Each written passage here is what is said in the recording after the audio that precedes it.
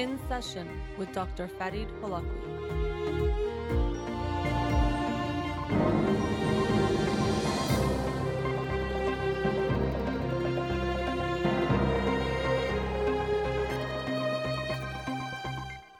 Good afternoon and welcome to In Session with Dr. Farid Holakwi. I'm your host, Dr. Farid Holakwi, and I'll be with you for the next 2 hours here on Radio Hamra. Studio number to call in, 310-441-0555. I'm a licensed clinical psychologist, so you can call in with any questions related to clinical psychology, including any emotional or psychological issues, parenting issues, and relationship issues as well. You can also follow me on Twitter or Instagram or like my page on Facebook to suggest topics or books for the program and to get updates on the show. And also the shows are uploaded at the end of each week to my podcast and SoundCloud page. Again, the studio number 310-441-0555. Before I begin, I wanted to announce the book of the week again for this week. It's a very interesting one. It's The Dangerous Case of Donald Trump. 27 psychiatrists and mental health experts assess a president. There was a gathering in the Yale, it was called the Duty to Warn conference that happened a few months ago, and then they wrote this book as a result of that conference, The Dangerous Case of Donald Trump. So essentially these psychiatrists and mental health experts talk about Donald Trump, and there is something called the Goldwater Rule in psychiatry and psychology, where you are asked as mental health professionals not to diagnose someone from afar or someone you have not personally assessed yourself. But in this case, the authors feel that, for one, they're not going to necessarily give a full-on diagnosis, and they don't label him, but they do make suggestions or describe certain psychological issues that he might have or seems to have characteristics of. And also they talk about dangerousness, not just a diagnosis, but how dangerous he might be to the public and, of course, with the position he has. And they're focusing on the duty to warn that mental health professionals have, and that they have a duty to warn the public, as they put it. So it's an interesting book. I'm about a third of the way in, but I'll have it done and ready to talk on Monday if anyone wants to join that discussion this coming Monday. And then also wanted to announce that I'll be speaking at an event of the Network of Iranian American Professionals of Orange County next Thursday, November 2nd. The event is from 6 to 9 p.m. at the Hilton Irvine. I hope you'll join me there. I'll be giving a talk titled Redefining Success, and that's the Network of Iranian American Professionals of Orange County event next Thursday, November 2nd. Hope to see you there. All right. I wanted to start off today talking about something that was motivated from a conversation I had just this past week with someone who had survived cancer. And we were talking about how much she had gone through and overcome, and really everything she had to suffer through in a lot of ways to survive, going through chemo and surgeries and a bunch of other treatments that were incredibly difficult, but of course all of that to keep her alive, which she was grateful and I was grateful for, that those treatments were available. But it was interesting in talking about her survival and surviving, and her even recognizing how close she potentially was to death, and how strong that drive is to stay alive. It struck me that it's interesting that although most of us, unless we're suicidal, but pretty much all of us want to live and we don't want to die. We have this strong desire to stay alive and to keep ourselves alive, which is good. But we don't have, in a way, that same desire to make sure we live the life we want to live, or we don't waste our time. So we want to make sure we don't die, but then what are we doing with the time that we're given? And I think it's interesting that most of us aren't doing everything we can with it, or even doing a lot with what we could possibly do with the time that we're given, but we don't want to lose that time either.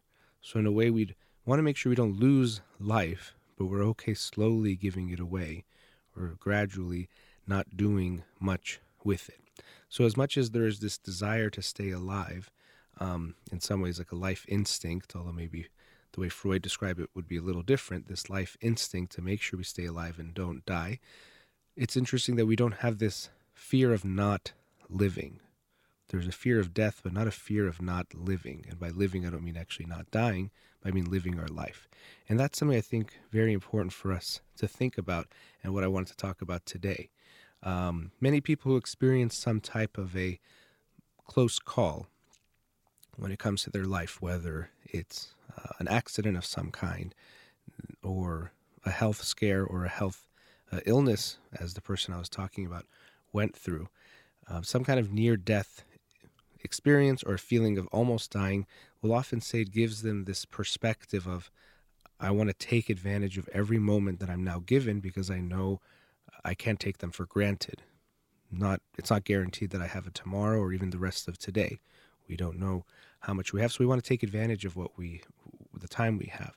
But I would hope most of us can recognize that too, that although we have not maybe experienced a near-death experience, of course we all will die. We don't know when that will be, and it can be sudden. Not that we need to be living in fear, but understanding that that is the reality. Life is very fragile and delicate, and it can be taken away from us at any moment.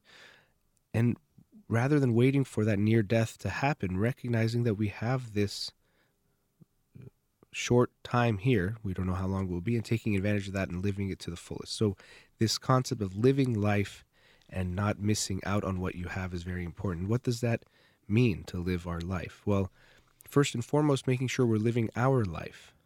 And by that I mean, am I doing what I want to do for me? Am I living the life I feel is for me? And most of us might think, well, of course I'm doing that. But really, when we take a closer look, we see that, of course, how we live our life and what we choose to do, and very importantly, what we choose not to do, is heavily influenced by things like society, culture, our own personal family, and the people around us. We don't just do whatever we want to do. Sometimes for good reason, we need to be aware of what we're doing and doing the right things. But mostly it's doing things or not doing things that we maybe would want to do, that we keep ourselves from doing. So first we have to say, am I living my own life? For example, my career, who is that determined by? Was it really by me? The relationships I have, are they the ones I want to have? Are they the ways I want them to be? And what am I doing with my time? Is it what I want to do, or is it because I think other people think I should be doing those things and not doing other things? So am I living my life? And then also, am I living a life that has meaning? And that could be related to that first part. But is there meaning in what I am doing? Joy and pleasure are very important. It's good to feel good and do things that feel good, but that's not something that when you look back on your life, you're going to be as happy about or feel as good about, feel as fulfilled as the things that mean something, connecting with people, doing things that help other people, making a contribution to the world in some way. Those are the things that when we look back on our life and whatever amount of time we are given, we're going to be happy that we did or feel good that we did. So we want to make sure we're living a life of meaning, things that matter. And the things that matter, we are becoming more aware, or it is more clear what that is. Now, what matters to me might be different than what matters to you. My meaning might be different from your meaning. As Viktor Frankl puts it, the question of the meaning of life is not something that we ask of life, but that life asks of us, each individually. My meaning of life might be different than your meaning and purpose for life, but it's up to each and every one of us to find that and make sure we are living that. And when we look at people not living their life, the biggest thing holding us back tends to be fear. Fear of lots of things. One is the fear of leaving the comfort zone.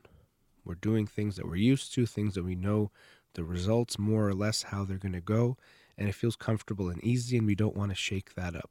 So we like to stay in the comfort zone and not rock the boat because that's easiest. But a life lived in the comfort zone is not a fulfilling and meaningful life. It's not one you're going to look back on and be proud of what you did if you always just did what felt comfortable in the moment. So we have to be willing to move out of that comfort zone to live a life worth living. Another fear is the fear of failure, which is a big one. What if I can't do it? So why should I try? And for many of us, but as soon as we think of trying something that maybe excites us or we think would be a big goal, we quickly come up with reasons why we can't do it, because we're afraid of trying and not succeeding, of what we consider failing. And don't want to do that, and we avoid that at all costs. But if we avoid failure at all costs, that also means we avoid pushing ourselves, challenging ourselves, and seeing how far we can go. We don't get a chance to see what we can do if we never fail. So although we might think it's good to have never failed and think, look how much of a success I am, really, if we're only doing things that we succeed at, that probably means we're not trying hard enough to do anything, or trying things that might be out of that comfort zone to see what can happen. And that's a big one for me, as I see people who can do so much more than what they're doing with their life. And I think that's actually true of all of us. I shouldn't just say some people who can be doing more, but we're afraid to try. We're afraid to see what we can do. And because of that, we never do it. And it's really sad. And so talking to with this person gave me that perspective of, wow, we think about, yes, everyone wants to avoid death. If you go to the doctor and they say this treatment will save your life, we don't consider, do I want to save my life or not? We want to do it no matter what. So we want to avoid death. We're afraid of death, but we're not as afraid of not living our lives. And I think we need to change that. We should be afraid of wasting our time. And by wasting our time, I'm reminded of some people who think they have to constantly be productive in order to live a good life. And if I have to be doing something, and something tangible. And that's not what I mean, because a lot of relationships, or the things we do in a relationship, can't really be tangibly measured, or might not have a tangible effect. But it involves spending time together, sharing with each other, being vulnerable and intimate with each other, and connecting. And that's not something that we can measure. So by productive, or using our time wisely, I don't just mean working and making money or anything like that. Sometimes you need to relax and unwind and just connect with other people. But make sure we're using our time wisely. It's up to us how we spend our time. We're given this one life, and it's up to us how we choose to use it, and up to no one else. And we have to make sure we're the ones that are choosing what we do. We're the ones that are choosing the things that we do and we don't do, and it's up to us to make those decisions. So I'm very grateful for that conversation I had with that individual. I'm very grateful they've survived what they had to go through, and that it was a reminder to me that make sure I'm living the life I want to live, that I'm almost afraid of wasting the time I have here, and make sure I use it wisely. All right, we've reached our first commercial break. Studio number 310-441-0555. You're listening to In Session with Dr. Farid Holakwi. We'll be right back.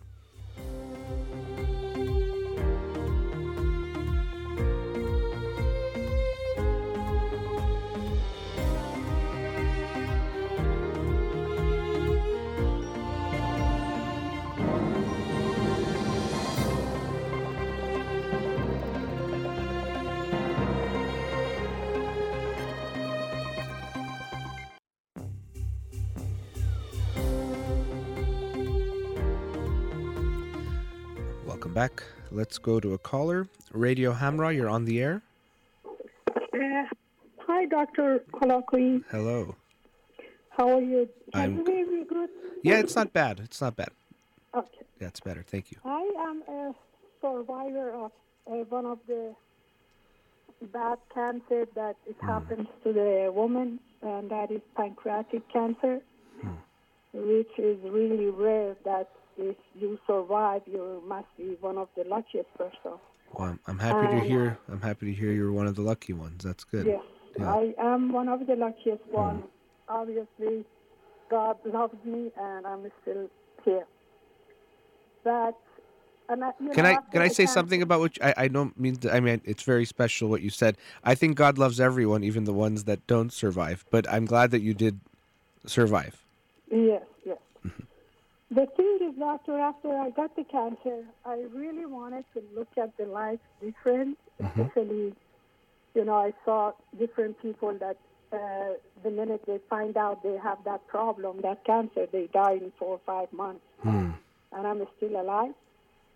And because I was so unlucky in marriage, and I thought, okay, now that I'm alive, I'm going to look at the life different. Especially, I got remarried in 2013, and I got the cancer in 2014. And thank God I'm still alive. But one of the things that it hurts me the most, Doctor, is that I have 2 grandkids from from my kids from previous marriage. Mm-hmm. And I love those two grandkids so much that the problem I have is my husband. I feel either he has some problem or he doesn't love them or he doesn't love me. I just can't understand it. Because every time they come to see me or they want to come over for dinner or lunch with their parents, for sure he has to say something to them. How old are the kids? One of them is 7 and the other one is 8 years old. Okay. And the things that it hurts, he tells them it's really hurtful. They cry. I get so upset that I want to kill him.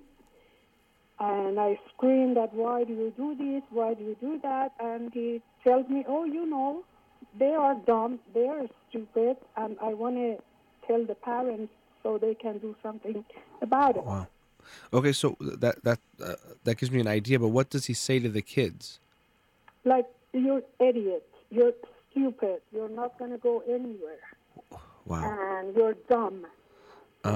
Okay, that's horrible. Those are really bad things, and I'll be honest, it makes me concerned about what kind of husband he is to you. If he can talk that way to them, that's a really bad sign that there's not a lot of kindness or compassion there. If that's how he's talking to the kids, telling them 7 and 8 year olds that they're idiots and they're not going to go anywhere.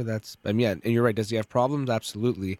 I can't imagine his own childhood was pleasant and that he was treated well by his parents. But I'm really shocked, and I'm not surprised you're upset by that. Doctor, he says that he is the only child, and when his kids were 7 and 11, he left them. He never saw them until we got married, and I pushed him to, keep talking to them, invite them, because they live in another country. And since we got married, he's doing good with his kids, but he recently got a grandkid that he didn't see. He's almost 2.5, and he saw him only 2 or 3 times. Like all these 3-4 years, he just saw him maybe 2 times because he went back and saw him for 2 weeks, and that was it. Mm-hmm. And he never misses him, and he never talks about him. But every time he sees my grandkids, he always has to say something negative. And to me, not to me, to most of our friends that they saw my grandkids, they are very intelligent, super kind. Let me stop you there, because I don't care what the kids are like. You cannot say those things to them. So even if your grandkids were doing bad in school and weren't very smart and were bad kids, if they, in the bad in the traditional sense, he should never say those things to them, just like those things should not be said to any kid. And any person that you're an idiot and won't amount to anything shouldn't be said to anyone. So you don't have to convince me that your grandkids are not worthy of hearing those things or getting those things said to them, because no kid deserves that. And that's not okay. And if you ask me, the first thing that comes to my mind is he just shouldn't see the kids. Don't have them over. You go to their house alone and don't take him with you, because he's showing he can't handle that. It's not okay what he's saying to them. So I wouldn't insist on having to have them over unless he's not there. But I just wanted to know, doctor, because since, they are growing up, because when they were like younger, 3 or 4 years old, they got married. Mm-hmm. And now they are growing up, and before he was just saying it to the kids when the parents were not around. Now he is so okay with it. When my son is here or my daughter, he doesn't care, and he say it like, oh my God, you're so stupid, and this and that in front of their parents, and immediately, they say, okay, we are going to go, and they take my grandkids and they go. So yeah, I just want to know, with a person like him, what can I do? Well, I know. Well, if you ask me, first of all, like I said a while ago, I'm concerned about how he treats you, because he clearly doesn't seem like a person who's going to show a lot of kindness to anyone. So I don't know exactly. Even when I had my cancer, to be honest, yeah, he wasn't that much a husband. No. That's. I mean, I'm sorry to hear that. And that, when you ask me what can you do with someone like him, the first thought, if again, based on just what you're saying so far, if we extend that, it's just to get away from them. If they're going to be that harsh and mean, okay, just let them be harsh and mean. What are you supposed to do about it? If you tell him what you're saying hurts me, or I need this from you, or I want this from you, and he shows some care and he makes changes, that's one thing. But with these kids, you're saying he doesn't? He doesn't. Actually, he does it worse than what he says. Like if he tells them, "Oh, you're so stupid," next time he adds idiot, stupid, dumb. Instead of not saying it, he adds more stuff to it. Yeah, he seems like a very angry man who definitely doesn't like himself very much either. And again, I can't see him being nice to you, and that's why I'm wondering why you want to be with him. Selfish, doctor. Yeah, so my question is, why do you want to be with him? Well, I know that's a good question. This is the Iranian stupid culture that, what happened? The first one was bad. How about the second one? The second one is good because he is so friendly with everyone. But then they are home with my kids and grandkids. That's what he does. Yeah. Well, this is that classic example. I'm glad, I think my guess is you were listening in the first segment, right? Yes. Okay. So in that one, really what I was trying to make clear is to make sure you're living your life for you. And what you just described is I want to make sure other people don't think I was stupid or other people think I'm good, even if I'm suffering. I'd prefer that than for me to be feeling good and for other people to think maybe I was stupid or dumb or I made a bad decision or I'm the reason why I've got divorced twice if I'm the, because that guy, the second guy was a good guy. So you got to ask yourself, who are you living your life for? For yourself or for everyone else to think you're great, even though they don't really even care that much, to be honest with you. They might make a comment here and there, but they're not focused on it. You have to live your life every day. And if you need even extra motivation, look at how he's treating your grandchildren. That's completely unacceptable. And there's, like, you're asking me what can you do with that? He should just never see your grandkids, basically ever, if you want my opinion. That's just never, what he's doing is emotional or verbal abuse. So if you want to know when that's okay, never. And he's showing no remorse or no feeling of wanting to change. If anything, as you're saying, he's just escalating and becoming worse. If he never sees those grandkids, your grandkids again, I think that'd be the best solution.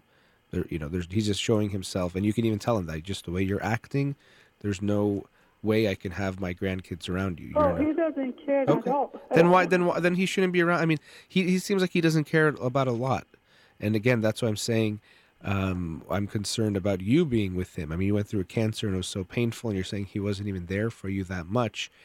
I'm not sure what your reason is staying with him other than what you said about people might talk or say something, which I really, really hope you decide is not a good enough reason to stay unhappy.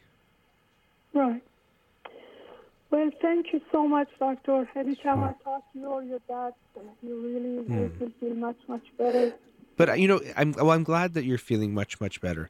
And I want you to feel that. But I also want you to not just feel something, but act on something. Think about it. And I'm not saying you for sure have to do something, I'm not making the decision for you, of course. But I don't want you to just feel good right now and then go back to life. Recognize what these feelings are telling you, what's going on, and if you decide to take an action, do it. But I don't want you to call back in 2 months and say, I'm down and I'm hoping the phone call will cheer me up a little bit or put me in a good place, and then go back to that same life. Does that make sense? Yes. Yeah. Thank you so much, Doctor. Sure. I really, appreciate I'm it. sorry you're not, I'm glad you survived the cancer. And as I was saying before, you survived the cancer and you could have lost your life already. Now make the life that you have worth living and a life that you want to live. Yes, thank you, I Doctor. hope you'll do that. Nice to talk to you. Thank you. Bye. Okay, take care. Bye-bye. So I'm really glad she called with that question because it exactly relates to what we were talking about in the previous segment.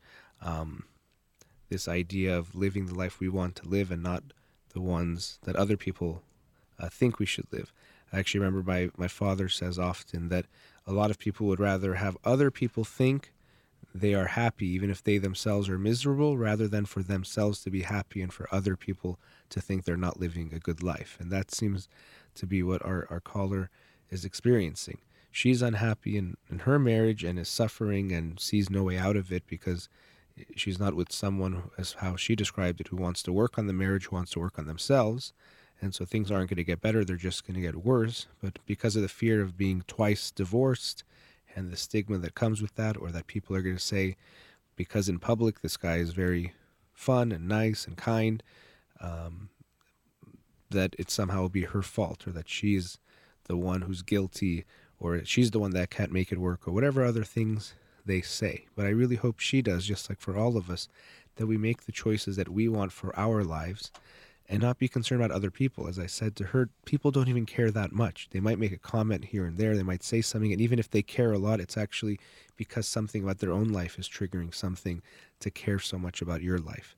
So for us to focus on that means we're losing sight of what really matters, which is living the life for ourselves. So I'm glad she called, and I'm also glad I was able to mention that that kind of talking to children is never okay. There's no reason to ever call a kid stupid or idiot or tell them they're not going to amount to anything.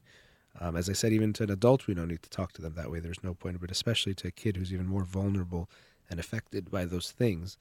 That's just a sign of someone who wants to just be hurtful and harmful. He's saying he wants the parents to do something to change them. It doesn't sound like that at all. That type of language, that type of interaction with someone is just to cause hurt and pain. It's not because we want to help someone that we disrespect them and put them down in that way. So thank you to that caller. Wish her all of the best. And let's go to another commercial break. Studio number again is 310-441-0555. You're listening to In Session with Dr. Farid Holakwi. We'll be right back.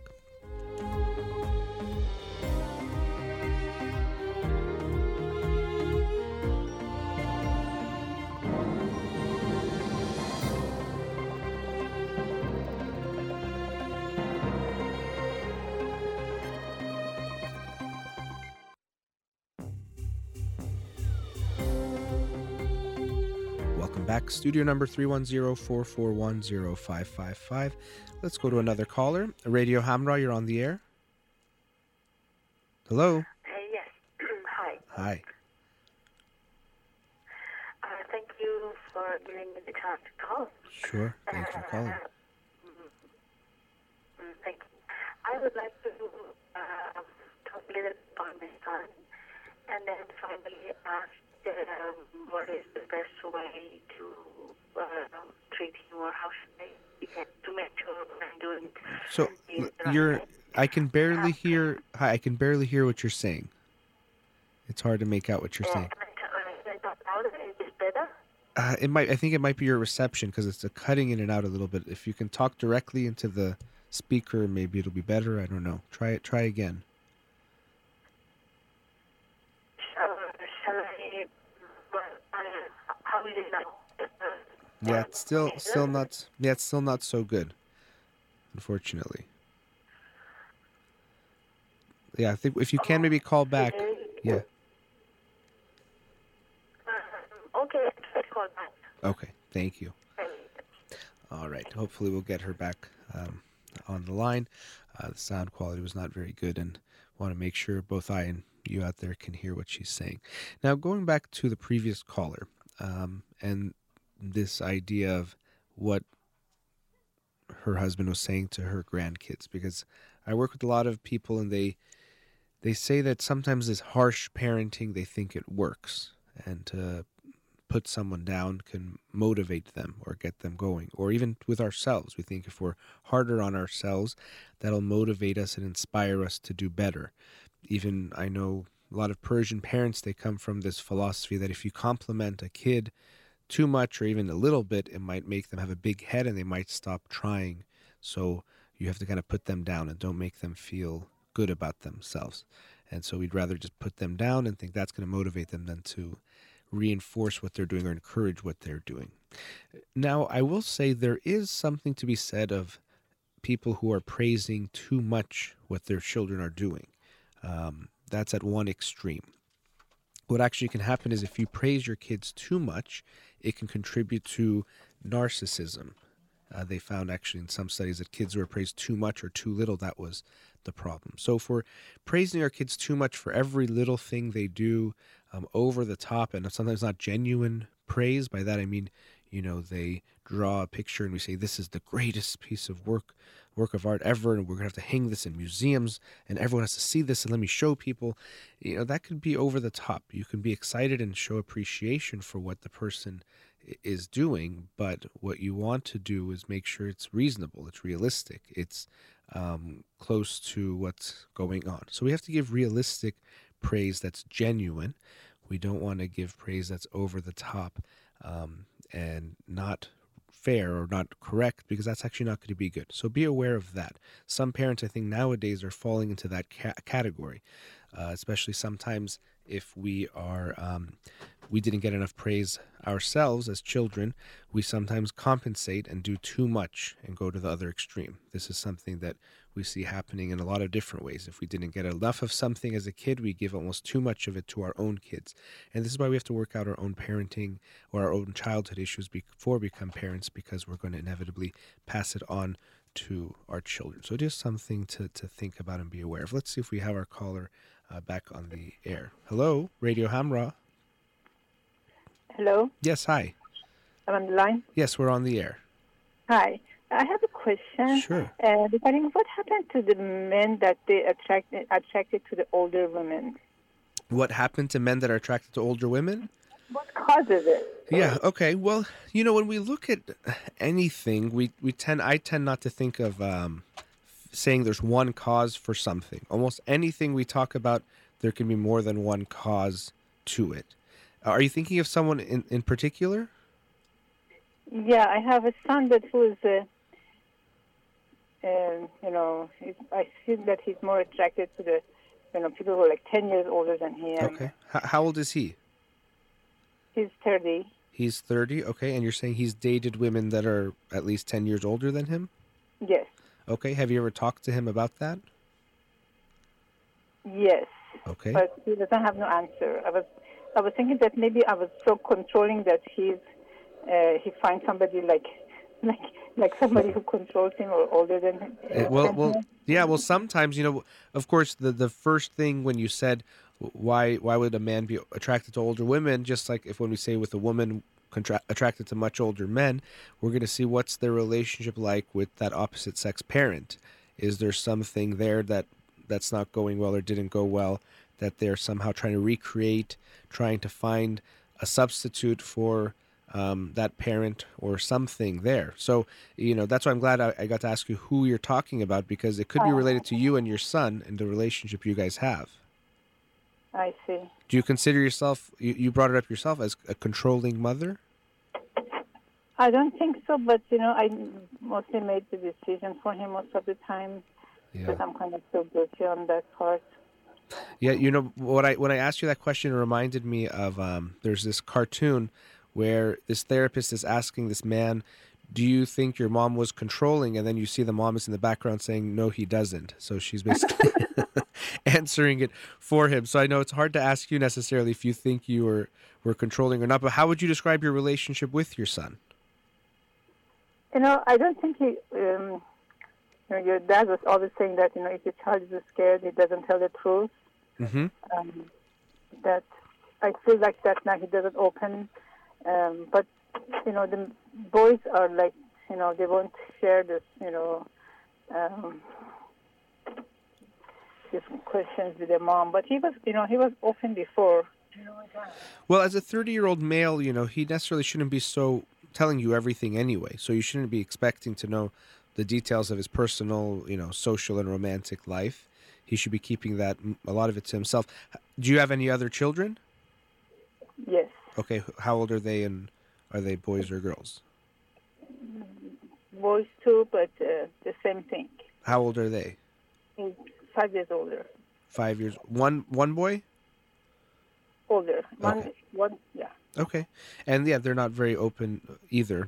That's as I said, that's something that can happen, especially with male children. You shouldn't expect them to be so open with you. But as I was saying before, you can always try to talk to him if he wants to talk to you, and if you're concerned, that's the only thing you can do. But as I said, it's possible your relationship with him is contributing to that. You have to think about, what could it be about my relationship with him that's making him want to feel this way. Now, sometimes when you're also controlling, what that can mean is that the person doesn't have to take a lot of responsibility for their own life, so they want another mom-like figure to take care of them. Do you think that could be the case with him?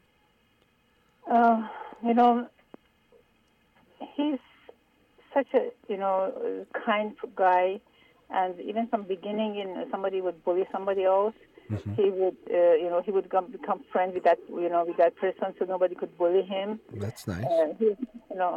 But I think, I don't know, what he sees in that older lady that, she feels, maybe in the beginning, they don't think that, maybe it's just a simple friendship. But afterwards, he gets stuck and he doesn't want to, break his heart or something. I don't know. Well, has he been in long-term relationships with these women? Just 2 years, 3 years. With one person, or are you talking about a couple of different people? With one person, yeah. Okay. One person.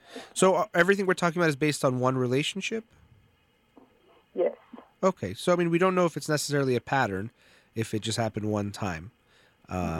And also what matters is what your son is looking for. At 30, he doesn't necessarily have to be looking to get married today or anytime soon, so maybe he doesn't want to get married yet. Do you know what he's looking for? That's what, when they ask, he doesn't share this, with you, with nobody, I don't know, with me, doesn't, when I ask, he doesn't share. And so I don't know how to approach him or how to... Well, I understand you wanting to know, but even in the way you talk about it, I'm assuming the way you ask him makes him feel like you want to know to maybe judge or give your input, not just to try to understand him. And so when we ask someone something, we want them, you're talking about opening up, and you're right. First of all, if they're afraid to tell us the truth, people are going to lie to us, and that's something that parents should think about. If parents say, "Oh, my kids lie all the time," they should be thinking, "Well, how hard am I making it for them to tell me the truth?" But then also, when it comes to him opening up, if someone asks you a question, it's very important for us how we feel, where their motivation is. If someone wants to know, for example, I'm not saying this is the case with you, but sometimes you maybe have experienced this. Someone asks you a question, and you almost feel the only reason they want to know is so they can gossip and know the details, right? So you're not going to open up to that person. Or sometimes people ask you something and you feel like they're very judgmental. So as soon as I tell them, they're going to judge it or lecture me or say something back to me that doesn't feel good. So I don't want to be open with them. So again, when you talk about him being open with you, it's not just about maybe fear, as in he's scared of consequences, like you're going to punish him, but maybe he's concerned about how you're going to respond. Are you going to judge? And even in the way you're talking to me, there's kind of this anxiety that makes me wonder that if he tells you something, you might get really anxious or ask a lot more questions or worry about it or say this or don't do that or do this. And it just feels like too much. So if when you talk to him, you come on that strong and you react too strongly, he's going to want to tell you less. A lot of times I see this with people. For example, they tell their mom or their dad they're feeling a little bit sick, and then their parent freaks out and orders the whole pharmacy to come to the house and doctors and this and goes so crazy that the next time the person just says, "I'm not going to tell you when I'm sick. It's just too much," right? So you have to be aware of how you're reacting to what you tell him. And it'll take some time because he's 30 years old, so he's used to you being a certain way. But he's not going to open up to you anymore if you ask him too many questions or react too strongly. You have to try to allow for a conversation where he can tell you what he's comfortable with. And when he tells you, it's going to be very important how you respond, not to respond too strongly, not to ask too many questions, not to judge it too much, not to say, do this, don't do this, or else he's going to close off even more to you. I see. Yeah. So, okay.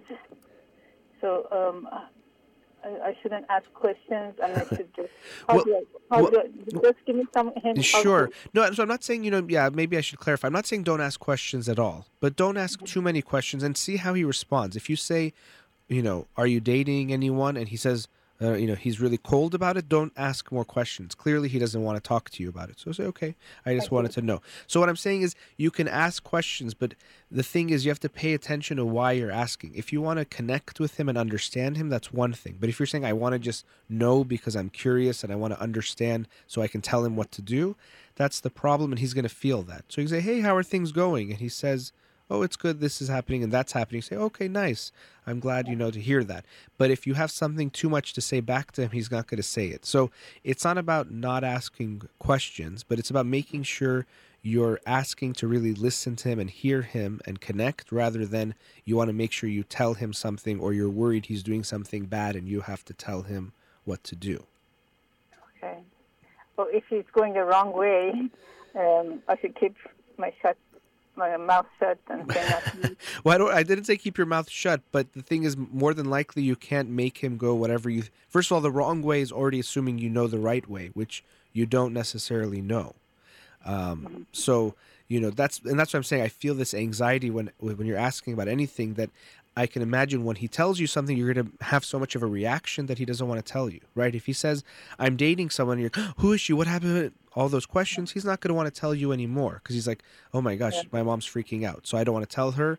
And that's what a lot of adult children do. They don't tell their parents about who they're dating, even maybe they want to, but because they know they're going to react so strongly, they say, I'm going to wait until it's very serious, or until, I have to tell them before I say anything, because I don't want to get that crazy reaction from them. So you have to be ready that if he says, oh mom, I went on a date last night, just tell yourself, be calm, don't jump on him, don't ask too many questions, see what he wants to tell you. If you try to get all the details, what do his parents do, what do they do, how much money do they have, what are, 1,001 questions, he's like, okay, I'm not going to tell my mom if I'm even in a relationship, because she's going to freak out. So that's what I'm saying. It's not don't ask any questions, but be aware that when you're asking, am I asking really to connect with him and to understand him, or is it because of myself? Do I want to know for me? And that's a very different thing. Okay. Do you have any, by the way, any lectures that you had before for dating, and how can, I can present him? I talked about online dating on Monday night, actually. I talk about dating a lot. It comes up often.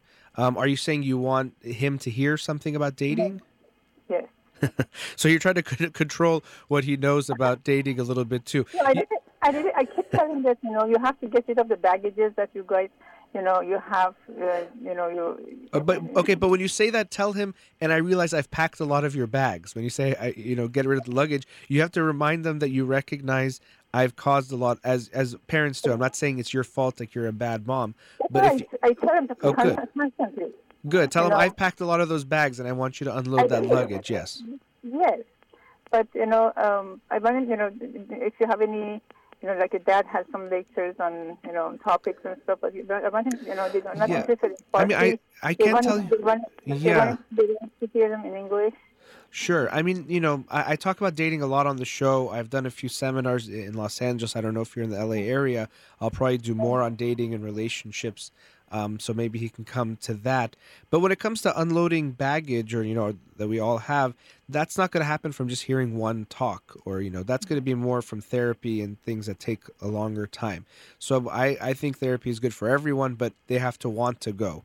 You can't force them or push them to go. Even if you push them, they won't stay in it. It's like saying, I'm going to force you to go to the gym. Well, the person doesn't have to work out when they're there. So it's the same thing. They have to want to be there.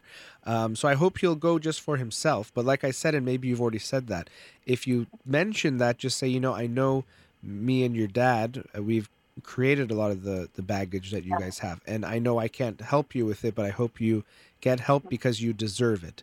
And as I always say, not because you need it, because you deserve it. And you have to leave it to them. You can't, like, you packed some of those bags. You can't be the one that unpacks them. He has to want to do that work and do something about it. Thanks so much. Sure. Thanks for calling. Thank you. All right. Bye-bye. All right. We reached our next commercial break. Studio number 310-441-0555. You're listening to In Session with Dr. Farid Holakwi. We'll be right back.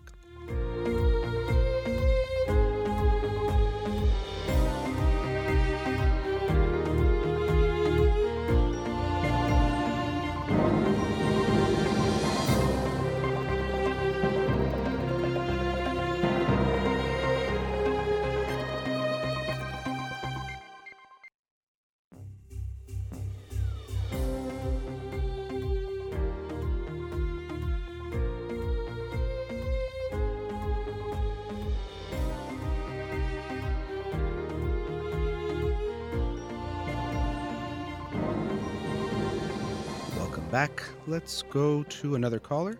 Radio Hamra, you're on the air. Hello. Hi. Thanks again for taking my call. Of course, thanks for calling. As I said, my question is about my son. I have twins, both of them boys. They will turn 2 in 2 weeks. And one of them I found very difficult from the very beginning. Strange things like, for me, was like he's picky on food. When I started with food at the age of 4 months, he spit it out from the very beginning, anything containing meat or vegetables. It is still the same. And the very difficult thing is that he cries a lot. And I always listen to your father's suggestions that, for example, a spoiled child is the one who is not heard or listened to always, and and not to bring the child into the point of crying and let them do whatever it's fine to do. But the problem with him was that he never let me decide. He started requesting with the cry already. Yeah, you know what it seems like with your... go ahead, sure. I think we have a little bit of a delay maybe. But what I was thinking was, it seems like you're trying to do what you can to reduce him from being very distressed. But your two sons seem like they have a difference in what we can call frustration tolerance. It's we can put it in a lot of different ways, but that's one way. Where your one son that seems more calm, it's just his disposition is a little bit more calm. Things, in a way, bother him less, or he gets less affected, less agitated. It's like, two people can walk into the same room, and one of them is feeling okay, and the other one is shivering. And it's not really by choice, it's just the way their body is responding to the temperature. And with your kids, it seems like the other one that's having the issues with crying more and having difficulties with food, he has issues with just his temperament is more, he has lower frustration tolerance, and possibly things like anxiety are going to be in his future. You have to be ready for that he's going to be a more anxious child. And although they're twins, are they identical or fraternal? No, I'm not identical. They're fraternal. Okay, so they're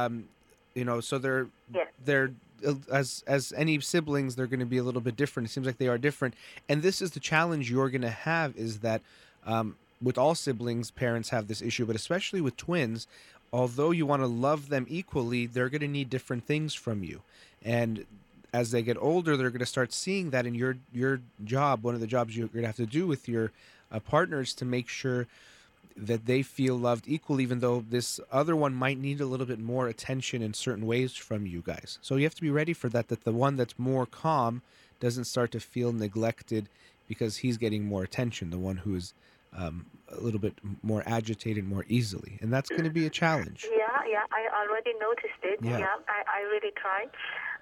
But what I want to make sure that is all right, or what I can do, is that this crying thing periodically gets worse. For example, last month was very difficult with his sleep. He woke up 2-3 times in the night with crying long, and I couldn't understand for what reason. And I think he also didn't know, because he tried to refer to different things, like wanting to eat in the middle of the night, or I want my daddy, or if daddy was there, I want my mommy, stuff like that. And I moved my sleep place next to his bed, and I realized that he also had dreams, bad dreams, and in his dream he cried also. Yeah. So I don't know if it was too much stress, and he can cry for, the longest was 1 hour and a half. Wow. And finally he pukes. And I want to know where is the borderline. That I should let him do, for example, what he wants to do, or I should be firm and not letting him do what he's asking for. What kind of? I mean, it depends on what he's asking for. What kind of things are you talking about?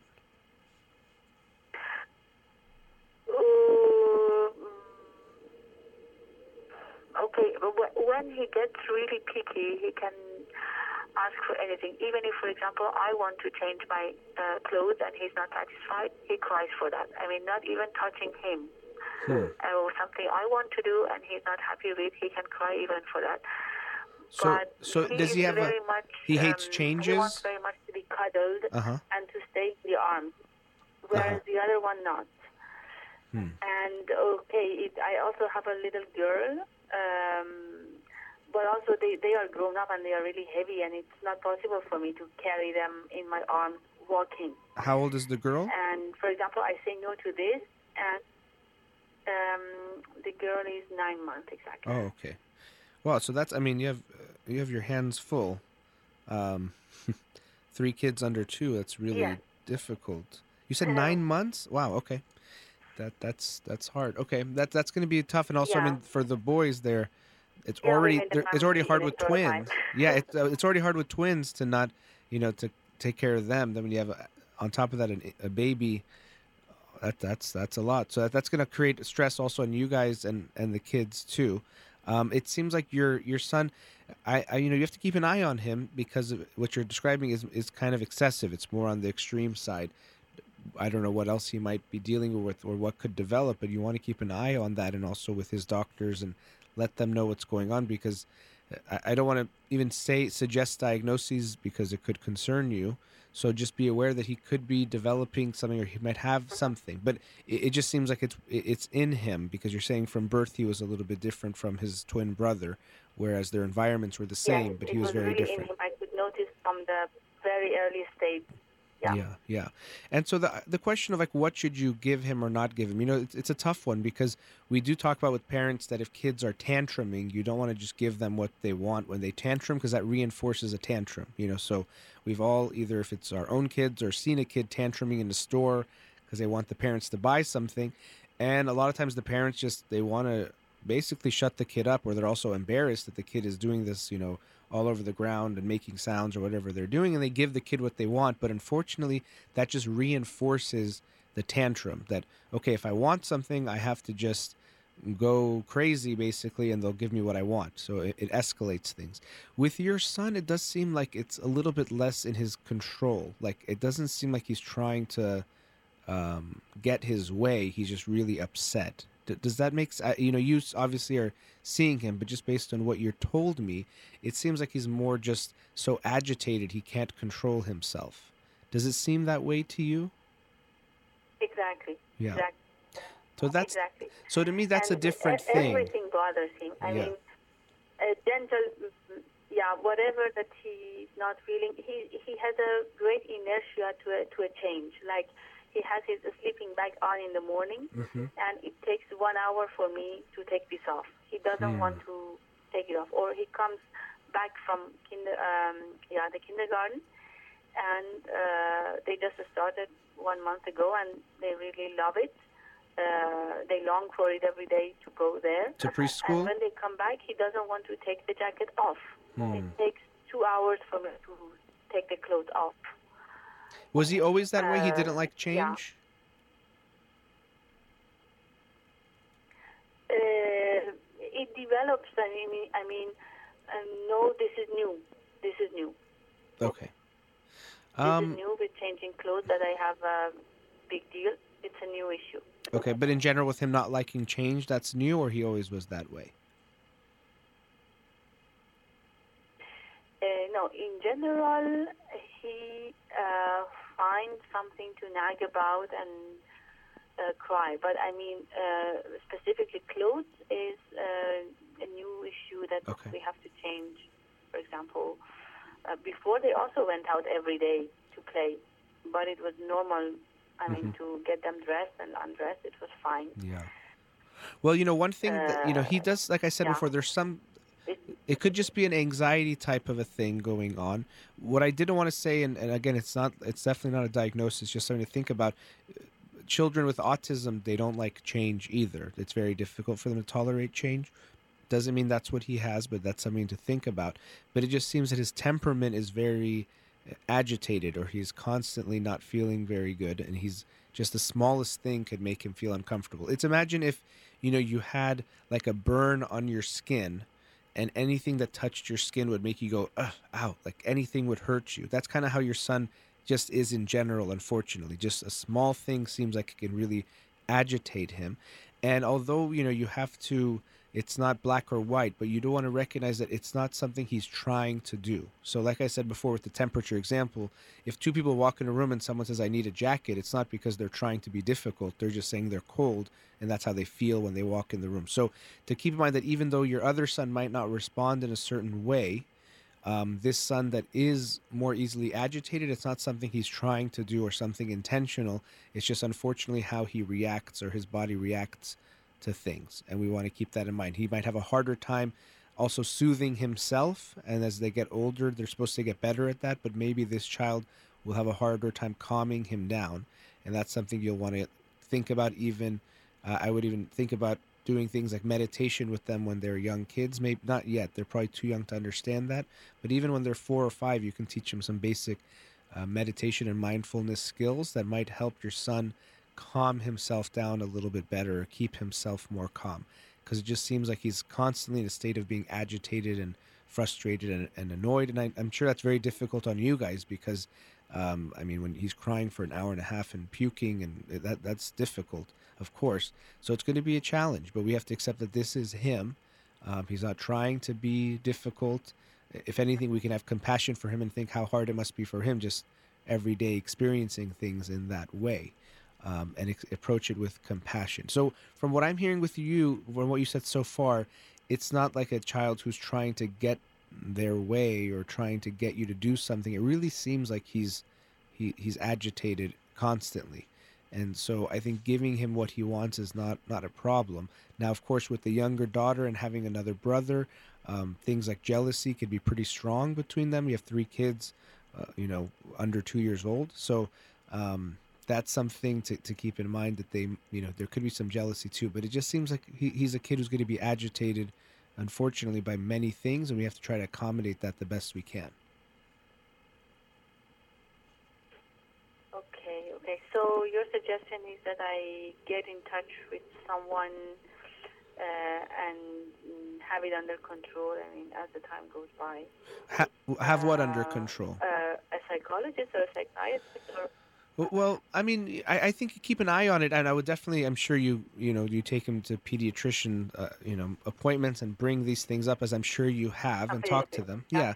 But also I would think about, seeing how things develop, and I wouldn't wait at a very young age. You can go take him to make sure it's a psychologist who specializes in very young children and has a lot of experience working with them, just to see what their assessment is or ideas, because there could be some things, like I said, developing. At minimum, there's going to be anxiety, seems to be pretty clear. Is it something more like autism and those things? I can't tell you. Definitely wouldn't. I'm not saying I want you to think that's what's going on, but I want you to just have like an awareness of those types of things, or autism spectrum. And maybe something else. Even there could be things neurologically or the sensory issues. Maybe he just feels things in a different way. So I think it's worth talking to his doctors about, and seeing a psychiatrist or a psychologist who can assess him and give you an idea of what might be going on, and take that seriously. And then, like I said before, with another girl too, another baby, that's another challenge. But especially when you have twins, because everything should appear to be equal, because they're going to be the same age and in the same family, you have to be aware of making sure if this one is going to start needing some special treatment, whether it's actual treatment or just the way you guys are treating him, that both of them don't feel somehow either, bad about that situation. Yes. Great, thank you. Sure, thank you for calling. Crystal clear. Well, I don't know if it's. I hope it's not crystal clear, because it's not so clear. As I was saying, I know you said crystal clear, which is very nice, but I know it's not a crystal clear situation. It's going to be probably murky for a while. But best of luck to you guys. No, And with the 3 little ones, I don't know when you get to sleep, but good luck. No, thanks. I understand.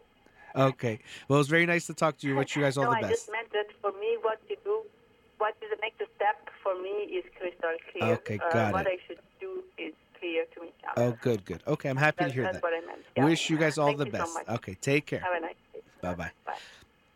All right, we've reached our next commercial break. Studio number 310-441-0555. We'll be right back.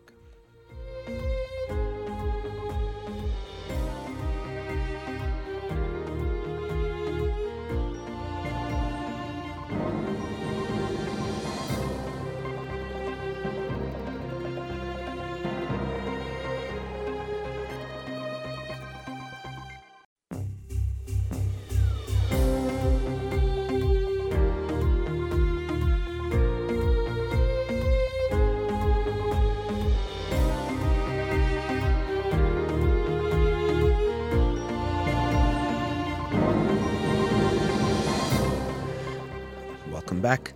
You know, the previous caller got me thinking about this idea of special needs. And also in treating people fairly that we hear so much about, especially with kids, but people in general. I think it's worth talking about. So to begin with, as I was talking to her, a real challenge that all parents have that have multiple children is to make them all feel loved equally. And the truth of it is, actually, most parents do have a favorite.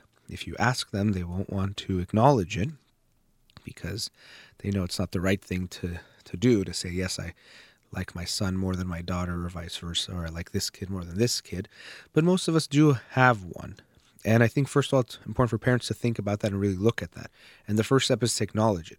So if we just deny and say, no, I love all my kids equally, and don't actually take a look at the situation, you might avoid the truth, which is maybe you do favor a kid for some reason. Maybe they remind you more like you, or maybe they don't remind you of you. And the one that does remind you of you is a reminder of the things you don't like about yourself. And you might be more cruel to that child.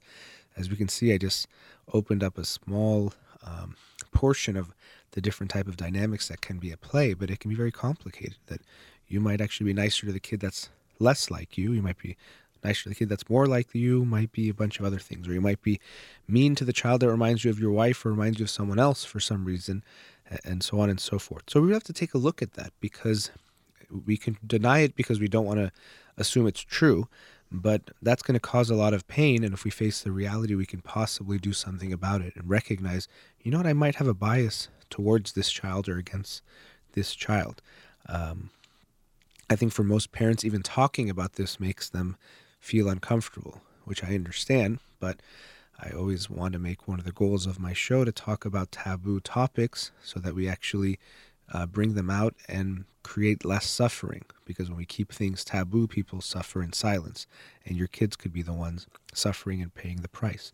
So every parent has to really think about that. How do I feel about my different children? How do I maybe favor one over the other, and how am I showing them love? And the way we show love to our kids at the same time is not going to be the same. If you have one kid who really likes playing soccer, then if you say, let's go play soccer for 30 minutes to that kid, that could be the greatest gift you could give them. But if your other kid hates playing soccer and prefers doing some art, well, then telling them I'm going to take you to play soccer because that's how I show love to my kids, well, that's not really the most loving thing you can do. So we tailor our love towards what each child wants. What do they feel best about, or what would they feel best about? This is, of course, similar to when we talk about the 5 love languages, which I focus on the book that talked about love, but I know Dr. Chapman has also written books for parenting as well. But the way you show your love to your kids has to be a way that they feel loved. If you say, well, I love my kids, so I'm going to cook for them, but they say, no, I want to spend time with you, well, then the cooking might not be something they will appreciate. And that was kind of a hint to a lot of Persian parents and grandparents who show their love maybe in one way just by giving food, where maybe your children actually and grandchildren, they need to feel it in different ways, and they want to feel loved in different ways. So we have to consider, how am I showing love to my kids? Is it something that they feel good about, they internalize, or is it something I think is going to make them feel loved? And what could make this more challenging is that if you have different kids of different ages, you might do something with one kid when they were at that age, and then the next kid comes along and they're at that age, and you do the same thing and they don't like it, or it doesn't work, or it doesn't seem to be going the way you'd like. And we have to remember that each child is an individual. Each one of us is individual, and what we want, what we don't want, what we like and we dislike, what makes us feel loved is going to be unique. It's not going to be exactly the same. So I get this a lot with parents. They say, when my daughter was a teenager, we didn't have this problem. What's going on? And kind of like something's broken with this kid. Well, there's a lot more going on than that. There is maybe this kid needs a different type of love from you. This kid's in a different environment. Your stress might be different. Lots of things can be going on. But to assume that we should do the same thing with each kid and we should expect the same thing from each kid is not the right philosophy of approaching parenting, to think that it's just a simple input and you get the same output. We're talking about a relationship and a dynamic with a child that is a unique individual, and we have to meet the needs and show love in a way that that unique individual feels loved and feels taken care of. So parents, it's a tough one. It's not an easy thing to do. It's very easy to say love all your kids equally, and no one would disagree with that. But actually executing it is very difficult. And so you have to ask yourself that question: how am I showing love to the different kids? Do they feel loved equally? Because that's a very important thing. Many kids, when they become adults, they'll say, oh, my parents totally favored this one or that one, or even they favored me. They're aware of it. Parents try to hide that feeling, or they think they don't have it, but kids will feel it and they'll tell you they feel it. And as a therapist, all the time people are sitting on the couch in my office telling me about how they felt a sibling was favored and how painful that was, to always feel less than, to feel not good enough, to feel that they were less lovable or unlovable than another child. So we have to take that seriously. But again, it's not easy for parents. So it's something to talk about even as husband and wife, or as parents, that let's talk about how we're showing love to our kids. Again, we want to just say, oh, we love our kids equally. They know that. We know that. But we know that it's more complicated than that. And although we might be afraid to talk about it, let's talk about it. And we don't want to attack each other and say, I can tell you favor our son more than our daughter, or whatever it might be. But we have to be allowed to talk about these things and not take it so personally. Again, most of us do favor a child, whether you want to believe it or not, or whether you want to acknowledge it or not. It is the truth. So we have to do that. But then now coming to this idea of special needs, a term that gets thrown around a lot. And I think it's good that we are taking note that children and adults, but children have different needs. And because of different things they're dealing with, they might need different things from us, whether it's in school or at home or in general. And we should take note of that. So I think it's a great movement that's taking place, that we are being more inclusive in our schools and being more accommodating to what the children need in order to receive the education that they need. So this is a great movement in the right direction. But what I think might even be a broader perspective is to recognize that every child has quote-unquote special needs. Every kid is unique, and the old way of looking at education as something that one size fits all, that every kid comes into the class, listens to a teacher that's going to input information into their head, and then they have to be able to output that information, that this way of teaching and this way of education is archaic, and the research that's being done in education shows us that this doesn't work and isn't the way we should be doing things. Really, every child needs their education to be tailored to their specific needs, their specific strengths and weaknesses, and who they are. That is the ideal. Now, is it possible to do that all the time, to always make that the case? Well, yes, it's going to be yes and no. We can do it, but I know we can't necessarily make it tailored to every kid every single time. But we can have education that allows for kids to have an experience that meets their needs much better than what we give them. And so coming back to this idea of special needs, I think it's really important. First of all, some people think, well, is it fair to give some kids resources we don't give other kids? And this, in a way, is when we confuse this idea of equal and fair. Equal means that everyone gets the same thing when we say it in that way. Some people say, well, it should be equal. So if one kid gets this, all the kids should get this. Or if none of the kids, if that kid gets it and no one else does, well, that kid shouldn't get it either. That's equal. But fair means something that makes sense. It has to do more with justice, not sameness, but justice. So if we take this example, if you have all the kids in the class and one of the kids can't see the board because they need glasses, well, should we say that kid doesn't get glasses because the other kids don't get glasses? Or should we say all the kids now have to wear glasses to make it fair or to make it equal? It's an equal thing now. No, we say, okay, the child that needs glasses, let him or her have glasses so they can see the board. What we're saying is that it should be fair that everyone can see the board clearly. That's what the equal comes to. But the fairness is making sure that every child gets that. If we take this to an extreme, it's like if someone is choking and you say, well, I don't want to give unequal treatment and give them the Heimlich maneuver, or should I give the Heimlich maneuver to everyone, including them? No, you go give them what they need. And I know that's an extreme example, but it shows us that equal is not what we're talking about. We're talking about fairness. We're talking about justice. And so every child should be given that opportunity. And I think we have to be careful not to stigmatize certain kids as special needs, as those are the ones that are problems or more difficult, but that every child deserves to get fair treatment and equal in that sense that they get an equal chance to do what they want to do in school and in life. And that's what we as a society should be doing, is making sure that everyone gets an equal chance in what they're doing. So with our kids, I hope we can recognize that. And really at the end of the day, we have this individualized treatment. It's to treat everyone the same. So everyone is treated in a way that meets their needs and causes them the least pain and suffering. And to me, that's as fair as it gets. Everyone gets what they need. And that's why when I think of it, we all have special needs, even as adults. There's some things you like and don't like, some ways that you learn better than other things, some things that hurt you that might not hurt other people. We're all special needs, children and adults. So I hope we can move away from stigmatizing that while at the same time continuing what the special needs movement has done in allowing for us to be more aware of the different needs that people have, that we're not all a one-size-fits-all type of a thing that can fit in some cookie-cutter shape, that everyone is different, and that's what actually makes us great. And allowing for people to express those differences is what matters most. All right, we've reached our last commercial break of the program. Studio number 310-441-0555. We'll be right back.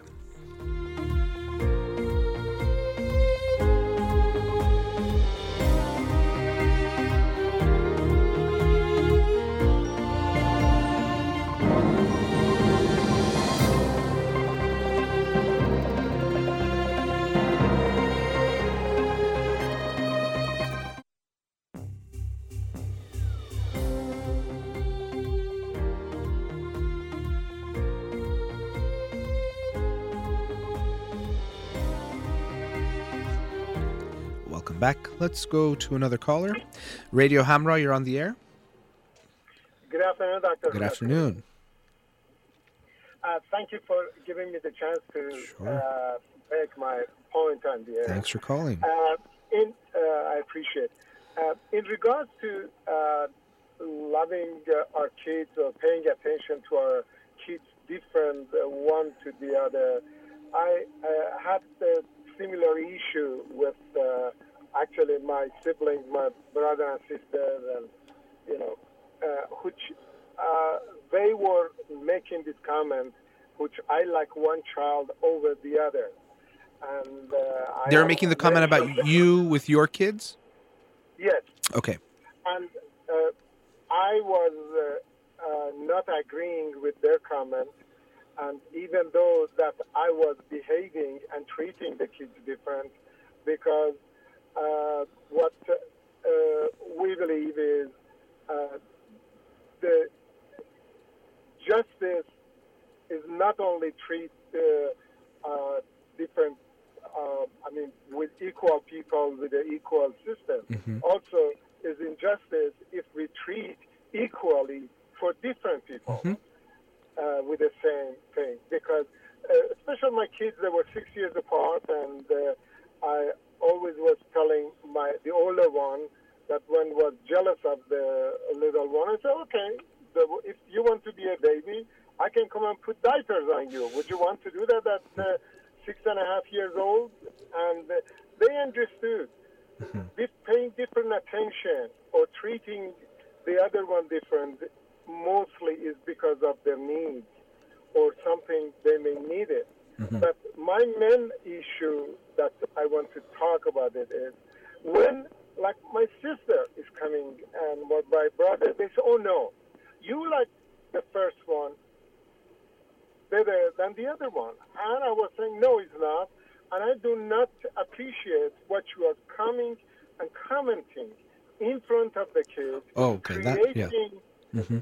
Creating this situation to bring them the idea that I am treating them different, which in reality could be. But it's not coming that I love one more than the other. It's because one has a different need and different attention. So if the child has got some psychological or physical issue, definitely need more attention and different attention. Or if it is older, you are spending more money on the older one because the needs are different. Yeah. Well, I mean, I think that's the first thing, the thing that jumped out to me the most, and I was waiting to hear what you'd say, is the fact that they're doing it in front of your kids is really not okay at all. And I think you have the right to tell them that, please, even the conversation itself, maybe you don't like, but you can let them know that absolutely under no circumstances do you mention anything like that in front of my children, because that's not okay. And that's going to be very hurtful to them and harmful, and it puts you in a very weird spot, and it just creates a bad situation. So I think under no circumstances is that okay for in front of the kids. They do that. It could even reflect issues you guys have in your own family. These are your own brothers and sisters we're talking about. So, of course, it can reflect things related to who they felt was favored in your own family that we can talk about. So there's a lot going on. But that to me is first and foremost. This should never be happening in front of the kids. At all. So I hope you've told them that and make it even more clear that that's never appropriate and never okay. So that's one thing. Now the other part, if they want to bring it up to you, we have to always consider, if we're saying it, but of course even when we're hearing it, what's the person's intention? Is it really, hey, you know what, I'm concerned because I feel like you're favoring this kid over that kid, and I'm worried about how that might affect them. Genuinely, I care about you and I care about those kids, and that's why I'm bringing it up. Or is it said almost like in an insulting way to put you down, or they have some other intention? Now, I can't tell you what their intention exactly is, but that's something for you to think about and look at the situation. What's going on here? The fact that they say it in front of the kids doesn't give me a good feeling about their intention at all, because that's not someone who's approaching it with any kind of kindness or consideration for the people involved. That's someone who's just trying to say something hurtful or create a problem. Well, okay, on both points which you mentioned, one that I asked them to not do it in front of the kids because I can just ignore what they are saying. The kids cannot. Right. And since they repeated that, I minimize my relationship with the two just being nice and polite. So not going to see them as much as I was to, and not getting involved in things that they do, because I cannot control their behavior, but I could stop our meets and visitations if it's not necessarily. Yeah. And the other thing is, which I have asked them, if you are bringing gifts for them, let's say for Eid or Christmas or whatever, I would expect them to treat them the same. And like, do not bring a $500 gift for one and a $10 gift for the other. Because this one, that was for their well-being, which the kids are, oh, my grandma doesn't love me. Did that happen? Don't understand it. Oh, yeah. Yeah, they do. Yeah, because one is kind of schmoozy, and my kids, and the other one is not, or gets bored of what grandma says. But still, I don't think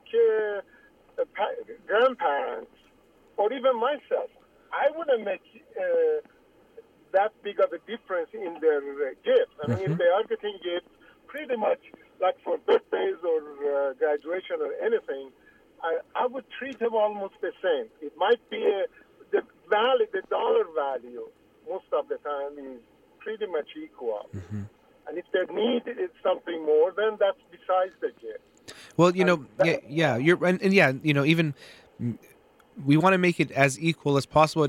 It goes back to what we were saying before. I know you're acknowledging this. You don't get them the same gift because, of course, they might like different things, but you do want to make them in the same range of, let's say, value or the thought or how big it is and things like that. We do want to make it that it's not clear there's one that we're favoring over the other. And I think that's really sad what you're saying, but I think, unfortunately, it's a truth that even parents, but especially grandparents and a family, they pay attention to how much they like the kid or how much the kid interacts with them or how they interact with them. And we have to be aware of this. Or even if you're a teacher, it can happen where, we pick favorites. And when you're a parent especially, and even a grandparent, you're not supposed to be focused on what the kids are giving you. Is the kid giving me a good time? Is the kid giving me love? Is the kid giving me approval?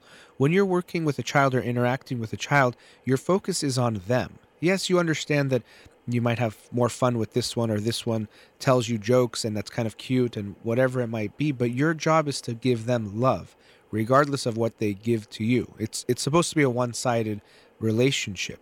So, it's sad that they're doing that, but usually to me it means an indication of not even realizing their own childhood needs or have been met or not having them been met, that they're still trying to get them met here with the child. So to me, if I'm playing with a baby, I'm not thinking, okay, well, is this baby going to be fun for me or do I enjoy it? I'm giving the baby love. I'm doing what they like. I'm doing what he or she feels good about. It's supposed to be very much a one-sided type of a thing.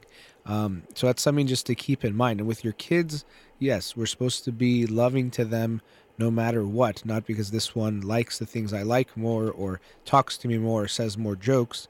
Those things don't have any or shouldn't have an effect on the way we show them love.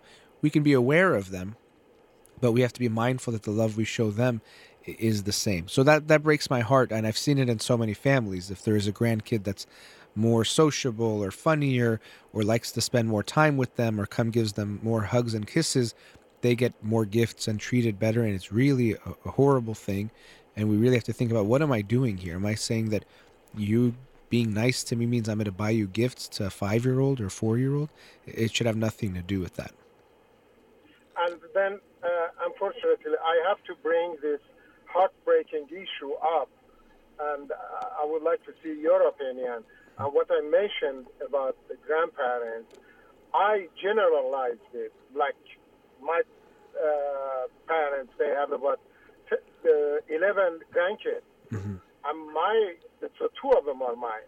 But then I would think that if grandparents are giving gifts, the 11 pretty much should get the same. Mm-hmm. I understand that one could be a 5, the other one could be 30.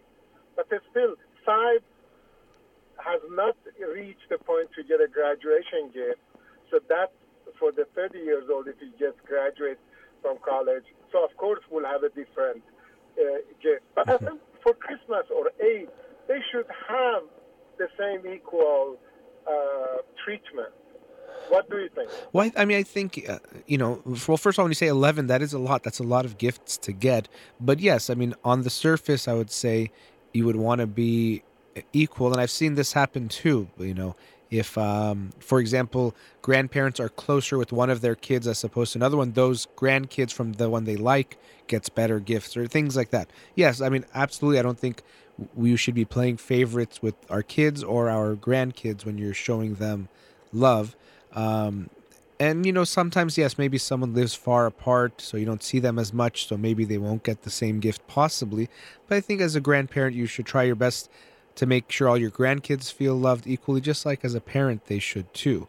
And especially sometimes it could be very clear and it's shown. If you go to someone's house and then you go to someone else's house, it's not as a parent, but sometimes I've seen families where in front of the other kids, they give one grandkid or one kid something much better, and that's horrible. That again to me is you're expressing something within yourself, some unresolved business or some pains yourself that you're taking out on these kids, and that's horrible. That's really bad. Yeah, and I personally, for my nieces and nephews, it used to be there were 2 or 3 of them. Mm-hmm. So during like Eid, when we are giving Christmas money to people, I would put money on the Holy Book or whatever book and give them, it was like $50 each. Mm-hmm. And everybody would pull one.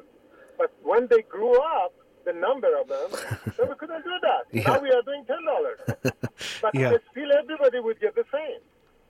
Yeah, I think that, we were talking about sameness with some things. Like when you're giving money, I think sameness makes sense. When it comes to a gift, yeah, you want to make sure it's a gift that the child will like.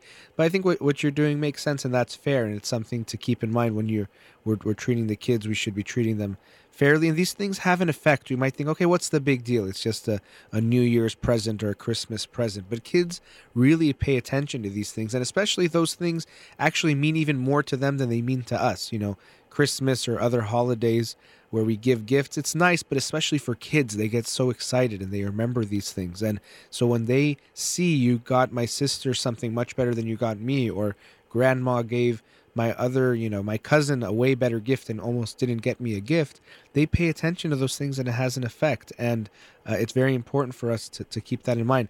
But going back to another part that you brought up, in general, we have to be very aware of the things we talk about in front of the children, because it's going to affect them. And what your brother and sister, what they're doing to me is very much inappropriate and not okay. And I think, first you let them know, look, please don't say anything like that around my kids. If you ever want to have a conversation like that, you and I can have it away from the kids, but in no way mention that. And if they don't respect that, then as you did, you can say, well, then I don't want my kids around you because you're not respecting me and respecting them and how you're treating them. So I think that's very good. But we have to be aware of what we talk about in front of the kids and parents, and even moms and dads sometimes jokingly will say, who do you love more, mom or dad? And, even you can see videos online of people posting stuff like this. And it might seem cute or funny, but we have to be aware of the consequences and not play too much into these games, because clearly in that moment, we're looking at our own needs. I want to feel special. I want to feel good. So I want to hear my son or daughter say they love me more than their mom or more than their dad. That's putting something on the kids that has nothing to do with them. That's your own issue to deal with. So I'm very mindful, and I think people should be very mindful of what they talk about around the kids. Even sometimes we think, well, the kids won't hear it, but they hear it, or, they don't know what we're talking about. They're much more aware of what's going on. So we have to be very careful of what we talk about in front of the kids. Thank you very much Sure. for clearing these paths, difficult paths of living together and raising the kids. Yes, it definitely it's tough. As I was saying before, having different kids and showing them love equally is a challenge for any parent or even grandparent, uncle, or whoever we are, and working with dealing with people around us. So it's a challenge. So thanks for your call. My pleasure. Thank you. Have a great day. Bye-bye.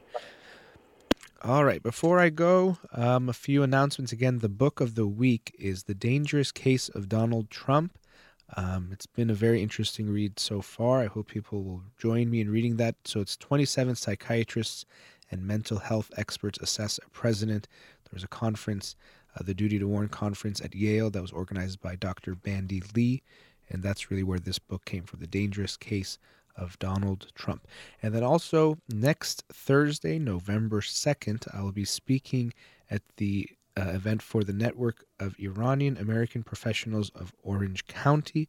I'll be giving a talk titled Redefining Success. So I hope you'll join us next week where I'll give that talk, Redefining Success. It's at the Hilton in Irvine. That's again next Thursday, November 2nd from 6 to 9 p.m. Hope to see you there. And as always, if you have any suggestions for books for the show, let me know. I've actually gotten a few this year that I appreciate people have recommended for me to make books of the week. So please feel free to contact me if you have any of those. All right, we've reached the end of today's show. Thank you to Farhuda, who's been in the studio with me, and actually Edris got to start off the show. All the callers out there and the listeners, you've been listening to In Session with Dr. Farid Holakwi. Hope you have a wonderful day.